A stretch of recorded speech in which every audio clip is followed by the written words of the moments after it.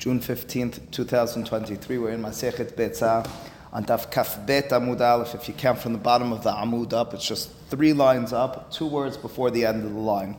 Says the Gemara, Amemar Shara lemikhal ena biyom tov sheni shel Rosh Hashanah.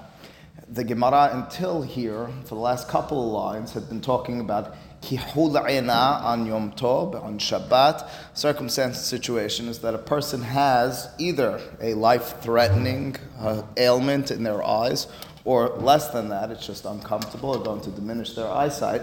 What's the halacha in these circumstances of, well, it's refuah on Shabbat, you're not allowed to administer or even accept, it would appear, medicine on Shabbat. What is the halacha in those sorts of situations, depending upon the nature of the holy? The Gemara explained for us, depending upon who's administering it, are you just accepting it? Those were the final words, misayeh in bo mamash. The Gemara, now that it's talking about that, and it mentioned Amemar's behavior with regards to kihul ena in these contexts, it mentions a matter which is only in that respect connected tangentially, because the Gemara is talking now about Yom Tov Sheni of Rosh Hashanah, and the administering of this was by Yisrael. So it's not a non-Jew who's doing it. It's no longer a conversation about misayeh being just the accessory, the person who's letting it be done to them while helping a little bit. That's not the issue. It's being done by a Jew.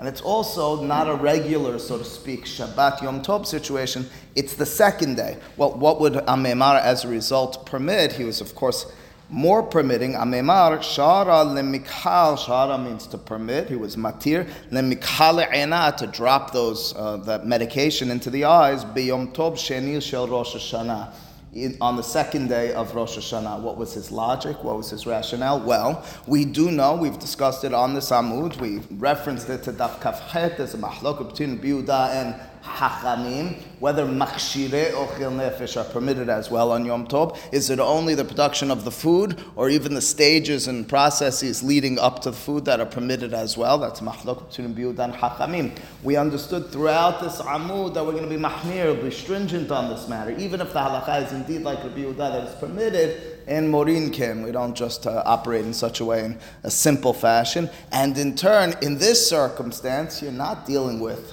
production of food. It's a case kind of like machshirei ochel nefesh. It's removed from actual food, edible stuffs going into your mouth, but it's going to enhance your happiness, your enjoyment of the holidays. Is that permitted or not? Well, that says Amemar, if it's on the second day, even of Rosh Hashanah, it's permitted. We'll be lenient, more lenient on second day of holiday. The Hidush is even on second day of Rosh Hashanah. So to put it in a sentence, Amemar followed the opinion of Rabbi Yehuda, permitting even activity removed from direct production of food, provided that it's second day Yom Tov.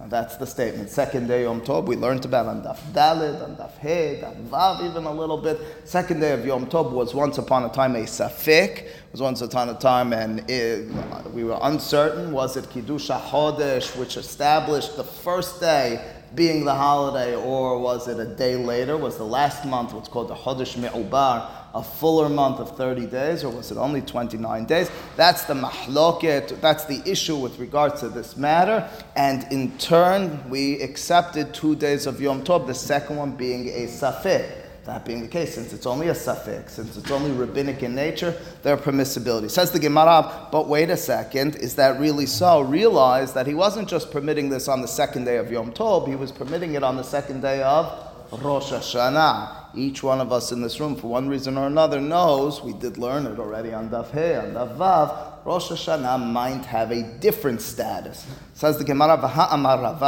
Ravashe le Amemar, Ravashe, hearing and knowing that Amemar permitted the medicine which was being dropped into the eyes on the second day of Rosh Hashanah, he says, but wait a second.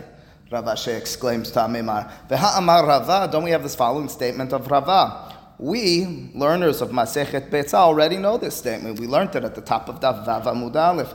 Met biyom tov rishon yit'aseku bo amamim. Biyom tov sheni yit'aseku bo Yisrael. Va'afilu b'shnei yamim tovim shel Rosh Hashanah. First and foremost, not directly relevant to us, but bears a repeated mention. It goes like this. If there's someone who's deceased, who passed this away on the first day of Yom Tov, should be buried, could be buried, but al yedei amamin, by non-Jews. Jews can't be involved in the isurim that are entailed in the burial. It can't violate the isur melachan Yom Tov in order to even perform the mitzvah of kivura of an individual from your family, from Am Yisrael. So that needs to be done by non-Jews. However, if it's Yom Tov Sheni, if the deceased, if the passing takes place on the second day of Yom Tov, what's the halacha? Even Yisrael are allowed to be involved. The mitzvah of kivurat hamet is doha. It pushes aside the isur melachan Yom Tov. Va'afilu, and that applies even b'shnei yamim tovim shel Rosh Hashanah, even on the second day of Rosh Hashanah. It means, from this initial statement, we're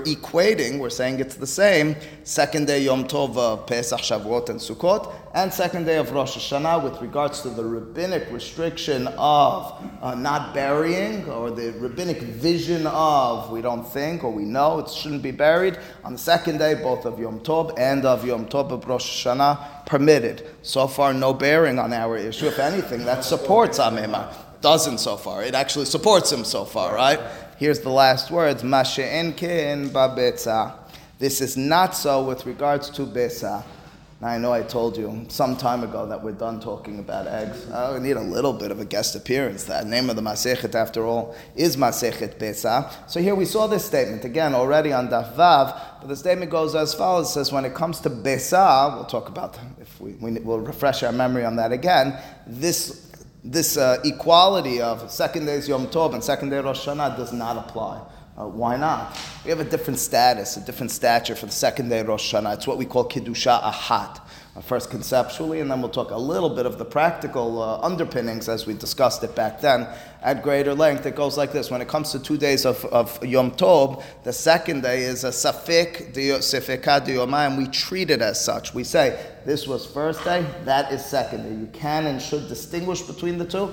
And as a result, if there's a Beisah, if an egg was born from the chicken on the first day of Yom Tov, we say that on the second day it's going to be permitted. It kind of, if you recall, Rav and Daf Daled Amud Bet kind of went along the following lines.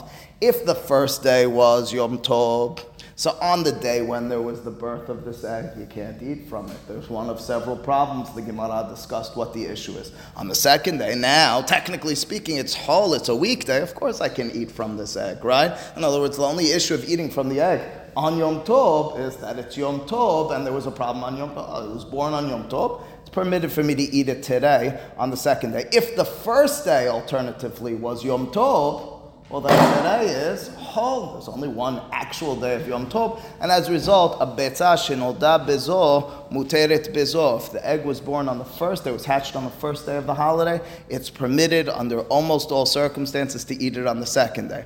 What about when it comes to Rosh Hashanah? And maybe here's the key line to Amemar. It's not so.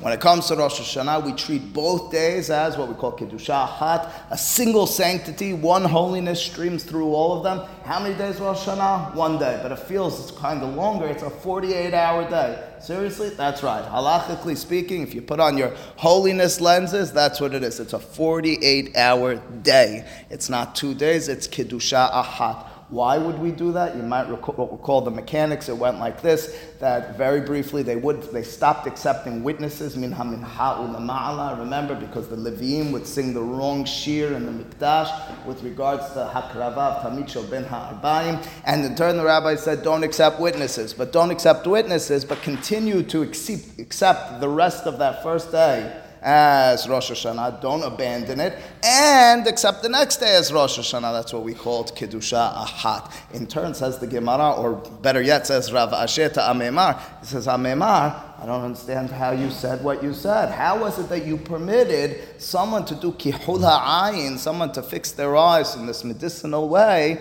on the second day of Rosh Hashanah? Rosh Hashanah is Kiddusha Ahat, as we spent some time developing in the early stages of this Masechet. Answers Amemar. Amar le, he responds to Rav Asher. Ana means I, ani, ken neharde'e sevira li. I follow the opinion of Nehar De'ah, the rabbis, the community, the authorities in Nehar De'ah, which was one of the dwelling places and academies in Bavel. We learned about this also on Daf Vav. De'amre, their opinion is, Af Ba'Beitzah. Their opinion is, even with regards to Beisah, second day Rosh Hashanah is Shetei Kedushot. It's not Kedusha Hat. What was their rationale? Demai Da'atech. What would your reasoning be? What would your mindset be to distinguish and to say that Rosh Hashanah is different than a regular Yom HaTov? The whole issue was that the witnesses might show up after the Mincha time period in the Mikdash. Under such circumstances, the rabbis wouldn't accept those witnesses. You'd accept the first day as Kodesh and the second day as Kodesh. It means it would be a messy situation. Kedusha Hat. We have a tradition on this matter. How many times do you think in the last several hundred, if not 1,000 years, we've found a situation where Elul, that's the month preceding Rosh Hashanah, was actually what we call a Chodesh Me'ubah, the extra day, the full day. We have a tradition, Ha'amar Rav Hinena Bar Kahana Mimot Ezra ve'elach, L'masinu Elul Me'ubah. We have a tradition from the days of Ezra onward, as we paid attention, as we were careful with regards to recording the first day of each month. Tishrei never fell out after the full month of Elul, the first full 30 days. As a result, there was never and is never a safek when it comes to Rosh Hashanah. Ironically, Rosh Hashanah then is, according to Nehar De'ah, less hamur than the other holidays because we're almost 100% certain that it's only a one day. We talked about it at the time. What does that mean practically? How do you fulfill that? Rabbeinu Ephraim and the Baal HaMaor, etc. But for our purposes, that's the response of Amemar. Amemar was lenient on this matter, even with regards to second day Yom Tov of Rosh Hashanah. Okay, let's conclude the Gemara over here, which was, as you... No, that's what I'm saying. No, there is a debate. There is a debate. If you recall, Baal HaMaor Rabbeinu Ephraim, we assume he was still keeping 2 days. That's the assumption, even though there's a small debate, not about him per se, but perhaps those living in Eretz Yisrael. Okay, anyway, says the Gemara onward, Ve'enofin pitin girisin ela rikikin. If you recall, our Mishnah had the 3 behaviors and acceptances of the household of Rabban Gamliel. Rabban Gamliel, even though an adherent, a descendant of Beit Hillel, on 3 matters, he was posek lehumra, he was stringent in his behavior and his acceptance of halacha like Beit Shammai. The third of these 3 is what we're up to right now. En ofin pitin girisin ela rekikin. If you recall, pitin girisin refers to some sort of thicker bread, it appears to be, and rekikin are more cracker-like, thinner. What would the reasoning be? That he wouldn't do the thicker and only the thinner? It's an inappropriate, unnecessary stress and physical stress putting into the production of this food. If you can eat that food, no allowance to make the thicker, harder to produce food. Says the Gemara, we have a beraita.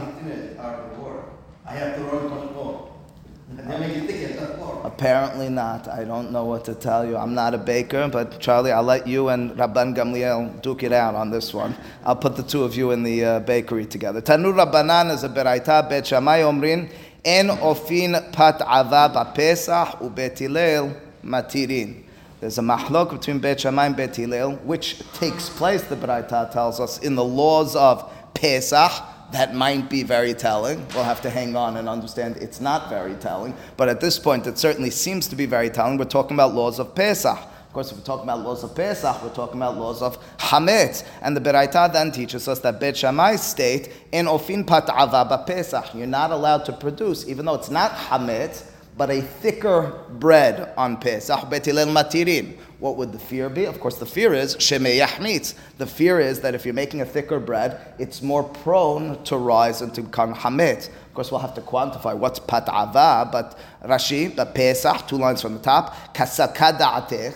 Rashi tells us already those words, kasalka da'atech. Salik means to go up. It comes into our mind at this point, she'eno yachol shomra mehachmitz. The issue over here is you won't be able to protect and be careful about the process that this thick bread that you're making, say Bet Shammai, won't become hamit. It's a restriction. It's a rabbinic restriction. No thick bread or thick masa, again defined accordingly, on Pesach. V'kama pat'ava. What is thick bread? So the Baraita quantifies it for us. Mahlok Bet Shammai and Bet Hillel. Bet Shammai, who prohibits pat'ava, will define that for us. Quantify it. Amar Afuna tefah.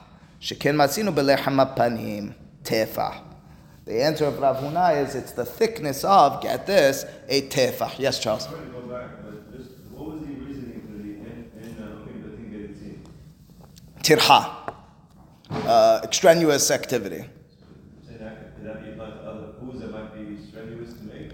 It could be. It's hard, as you might know, to quantify. Even Charlie's disputing this one, to quantify and to define what's tirha yetera. If we have precedents from Mishnah, from Gemara, we accept it. Generally speaking, though, we don't say, well, this is, as my wife would say, a pachka. It's harder to make. I've watched my wife with Syrians more than once, and she said, is it a pachka?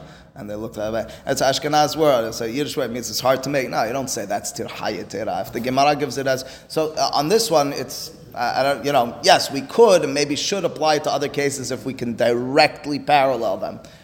With food, it's hard to define in that respect. Yeah. I thought you were going back to Pachka. Yeah. It says, but Pesach. That's why Rashi... What happens before Pesach? You shouldn't be able to make it either. No, why? Because you're also combining. No. If it turned into Hametz before Pesach, you throw it in the garbage. You destroy it before Pesach. On Pesach, if you're not careful, it's a karet on the spot. There's no fixing it. Before Pesach, you work in a matzah factory, there's going to be some hametz. Maybe you throw it out. If it's on Pesach, there's the restriction. There's the gezerah midrabanan. That's what it sounds like right now from this beraita. It sounds like from this beraita we're only talking about hametz. That's why Rashi says the kasalka da'atech. The beraita explicitly said Pesach. What's that? Tefach is the size of a fist. It's very big. It's very, very big. It's about 20 times the size of the standard hametz today, at least. I mean, that's very big. What is why a tefach? Where did we come up with that? So the Gemara says, "Shikin matzinu belechem hapanim." We found so by the 12 loaves of bread which were left in the Mishkan later in the Mikdash. Who said we parallel this? Rashi, "Shikin matzinu belechem hapanim." Shehu masa. Right, the Mishnah, the Gemara, Masech Menachot explained to us that all the menachot, all the bread which was produced in the Mishkan, in the Mikdash, was matzah. It didn't have the status of lechem, even though we call it lechem hapanim, it had the status of matzah. That's interesting, it's important. Ve'ovyo tefach, and the width of that lechem matzah, right, was a tefach, was the size of a fist. Who said? Kishmo, as its name suggests. Lechem hapanim.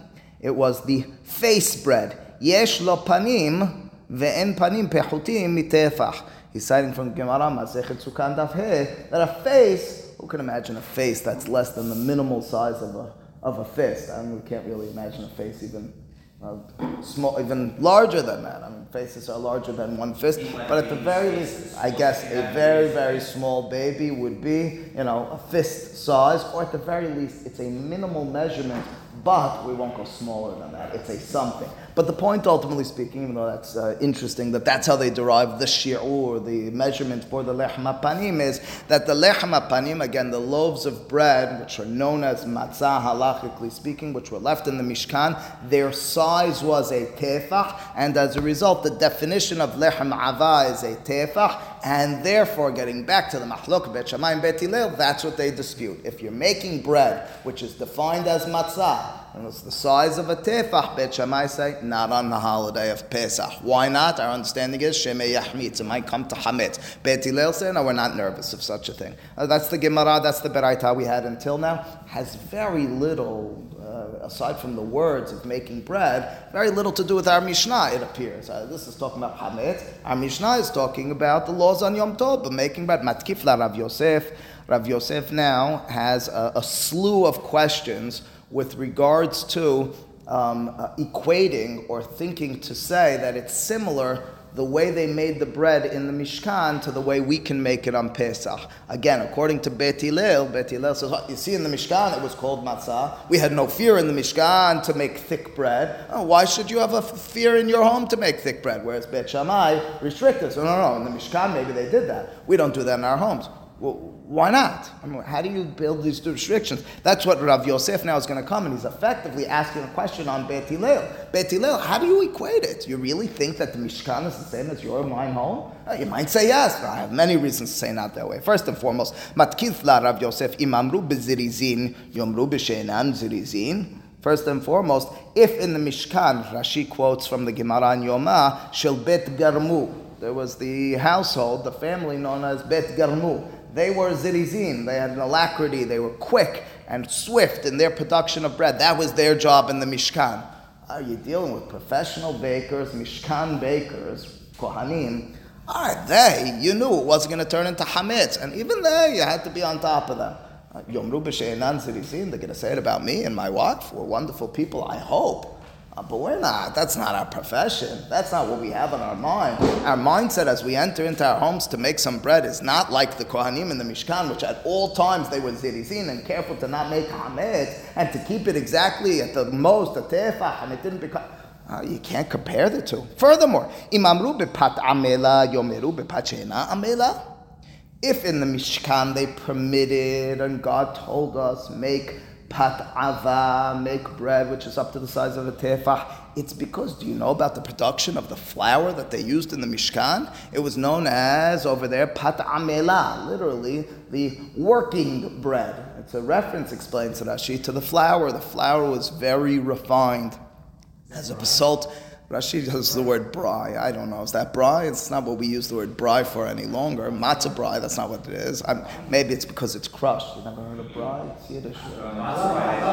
Look at that. 2 Yiddish words in one class. Anyway, so Rashi, so do I. Listen, Feldman, no Hidush over there. But anyway, Rashi, the reason Morris is mentioned is because Rashi on this word amelin, he says the word brai.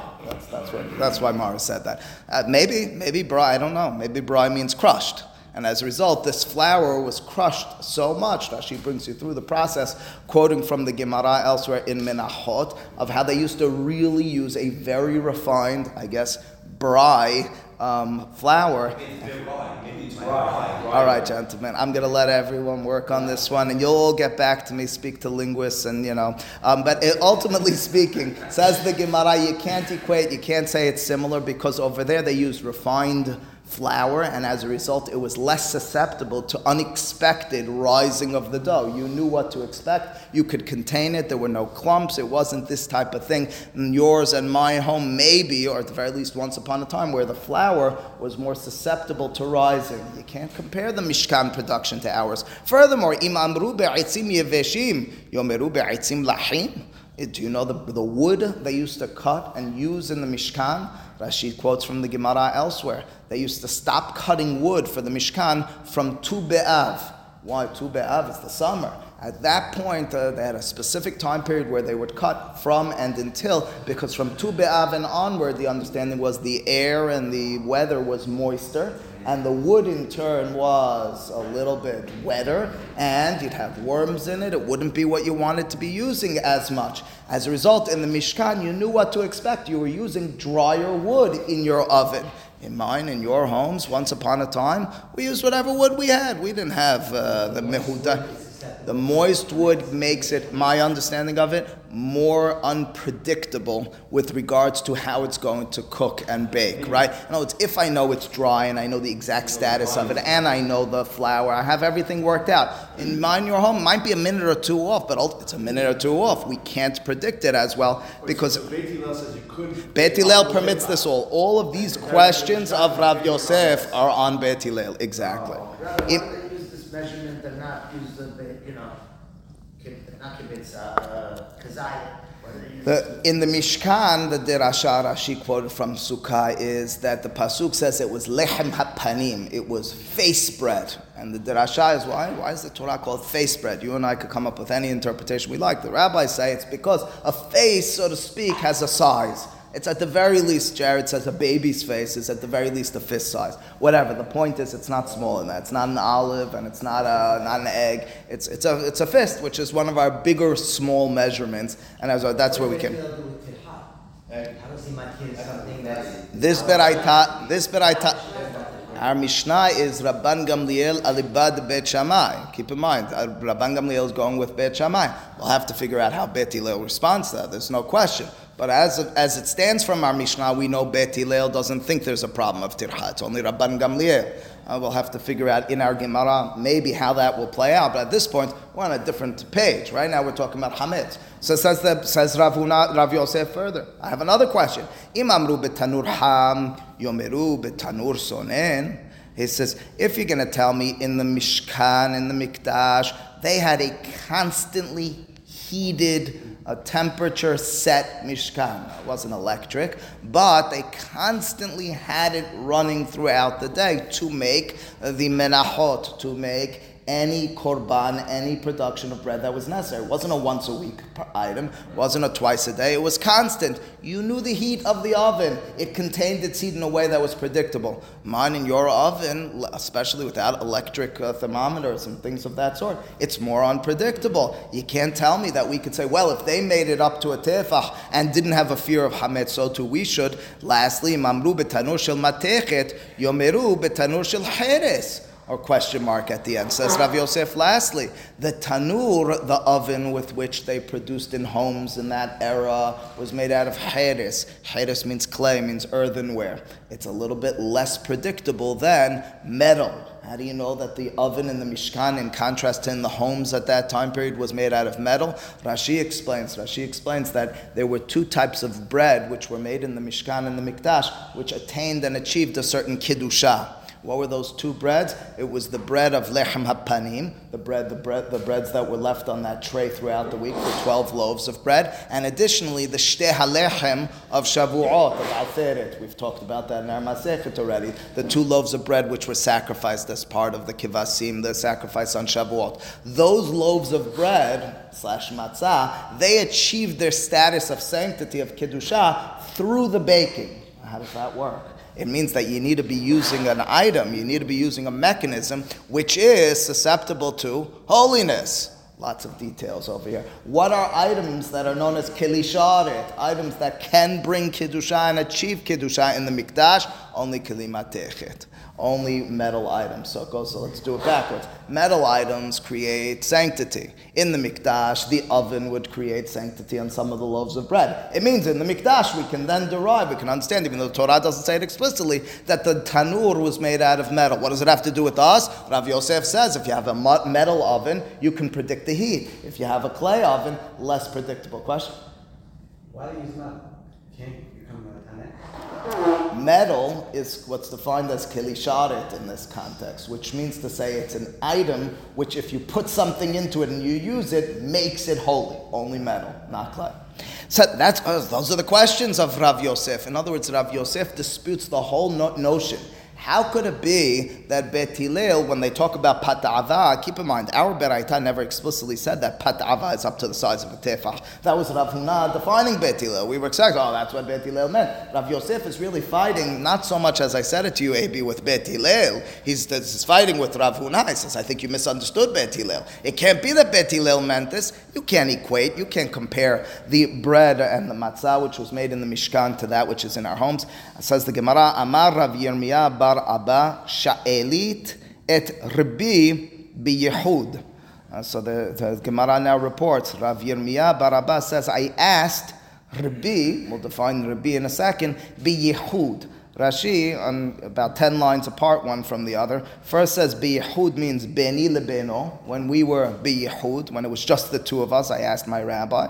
Alternatively, Rashi, a few lines later, says biyehud is biberur, explicitly. I defined it. Yehud really, ehad means one. So it's either it was one-on-one, or I just asked him this. Okay, either way you explain it. Here's what he asked him. He asked him this issue. He wanted to understand what's Bet Hillel's opinion.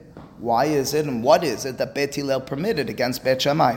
First, who's Rabbi? Well, the Gemara is always keen on figuring out who said what. Umanu, who was the rabbi of Rabbi Yirmiyah bar Abba? Rav. Okay, his rabbi was Rav. We know that name, Rav and Shemuel from the Gemara. Okay, so what do you ask him? My pat'ava, pat meruba. He answered him and explained to him, when the Beraita says that they permitted pat'ava, what sounded like a thick bread, it didn't mean thick bread. It meant pat meruba, it meant a lot of bread.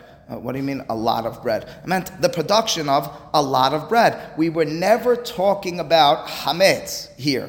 What were we talking about? Tirha yetera. That was the issue. And the permissibility of Bet Hillel is that you're even allowed to make a lot of bread. In the Gemara, in a few moments it'll ask, so then why'd you call it thick bread? And the answer will be that maybe they refer to it as thick bread because when you're producing a lot of loaves of bread, you look at this, oh, that's a thick mountain of dough. Right, Bet Hillel permitted in such a circumstance. Bet Hillel permitted in such a circumstance making a lot of bread. Why would Bet Hillel permit making so much bread? Well, we're going to explain first based on Rashi, and we'll see it in a moment in the Gemara, that the reason is based on the Gemara on Daf Yod Zayin. We had Rabbi Shimon ben Elazar on Daf Yod Zayin. And that was that in order to produce best bread for you now, you want to fill up the oven. And as a result, we didn't consider tirha shelo lasorech. It was tirha for sorech yom tov. It was tirha not for tomorrow. It was tirha for right now. Why are you making 20 loaves of bread? You're only eating one. Because I'm putting them all over my oven. And as a result, just listen to this, taste this piece of bread. It's just a delicious piece. That's what makes it nothing to do with Pesach. Yeah, to a certain extent. So again, ikad amre. We didn't see their opinion. We always want Rabbi Shimon ben Elazar. It'll be an interesting point. Tosafot objects to Rashi's interpretation. We'll read it in a moment over here in our Gemara because he says, you didn't mention any of that here in the Gemara. If that's really what you're referring to, bring that up. Tell us explicitly. And they are halek on that issue. It's not common for the Gemara to leave that sort of line out. Ikad amre, first and foremost. Just a lot of bread and there's no shiur because it's in order to enhance your bread, which you're eating today. It still has the tichnayit that you would be eating tons more than you would have been eating. So you're saying that just because for food, which is eaten today, permitted. A loaf will be eaten today. It almost brings us back to the Charles point that he was asking about earlier. According to Bet Hillel, it appears when it comes to production of food, we don't have an issue of terha yetera. You're right. In our Mishnah, when we talked about pitin girisin, according to Bet Shammai, there was some sort of issue. We don't know of such an issue for Bet Hillel. All right, says the Gemara, ikad amre, yesh omrim. This is a different version of just who is speaking. Amar Rav Yirmiyah bar Abba Amar Rav. Instead of this being Rabbi Yirmiyah bar Abba on his own, he quoted this in the name of his rabbi Rav. His rabbi Rav had the same issue. It wasn't in this version the question of Rabbi Yirmiyah bar Abba to Rav. It was rather Rav she'elit et Rav b'yichud. He asked his rabbi. So it's either you asked your rabbi or your rabbi asked his rabbi. Umanu, and who was the rabbi of Rav? Rabbeinu HaKadosh. Who's Rabbeinu HaKadosh? His name was Rabbi Yehuda HaNasi. We attribute the editing of the Mishnayot to him. My pat ava, pat miruba. Okay, so the same version in terms of the punchline. Says the Gemara now, ve'amai karu le pat ava. So then why was it known as thick bread? If ultimately speaking we're talking about a large amount of bread, mishum denifisha bilisha. Nafish means to be spread out, means to be a lot. Kind of like when you breathe out. Shavat vayin nafash. That's a nefesh, means something that's spread out. Nafish. Nefisha bilisha means there was a lot of kneading necessary with a KN in this circumstance, and as a result, you have to imagine it's a big pile of dough to begin with. That's why we called it thick. Iname, alternatively, a different explanation. Be'atre dehaitana pat miruba pat ava karule. Alternatively, atre dibatra haden dibcholatar ve'atar. Atre means place. Atar means a place. Atre means the place of him, the place of the author of this beraita. They refer to pat miruba as pat ava. It's just the way they used to talk. So don't get thrown off by the words. Tosafot in the top right-hand corner disagrees with Rashi. Quickly in the Tosafot, top right-hand corner, again, Rashi's reading of our Gemara is ultimately speaking the Mahluk Bet Shammai and Bet Hillel is over the issue of, are you allowed to fill up an oven with many loaves of bread, Rabbi Shimon ben Elazar, in order to bring the best loaf of bread for yourself? The other loaves you're not going to be eating on the holiday. Rabbi Shimon ben Elazar permitted. Over here, that's the Mahlok Bet Shammai Bet Hillel. Tosafot, Piresh Rashi Bet Hillel Matirin Mishum Damar Rabbi Shimon ben Elazar. Again, this is the Gemara and Daf Yod Zayin Memalea Isha Tanur Pat Vechule. Okay, so he quoted from Rashi. Questions this approach, Tosafot. Vela nihira. It's not clear. It's not lit up. We don't understand Rashi's approach. Number one, Hada. Number one is our question on him. Dim ken havalele ituye hader bishimon ben lazar kevan tebeluktayu behache. It should have been in the Gemara explicitly referenced. You're telling me the debate, the dispute of Bet Hillel and Bet Shammai is about Rabbi Shimon ben Elazar's opinion. I don't see that on the page. I need to look in Rashi. Why wouldn't the Gemara reference that? Why wouldn't they make that clear? Furthermore, says the Gemara, says Tosafot, what does it have to do with our Mishnah? This is really the Jared question, I think.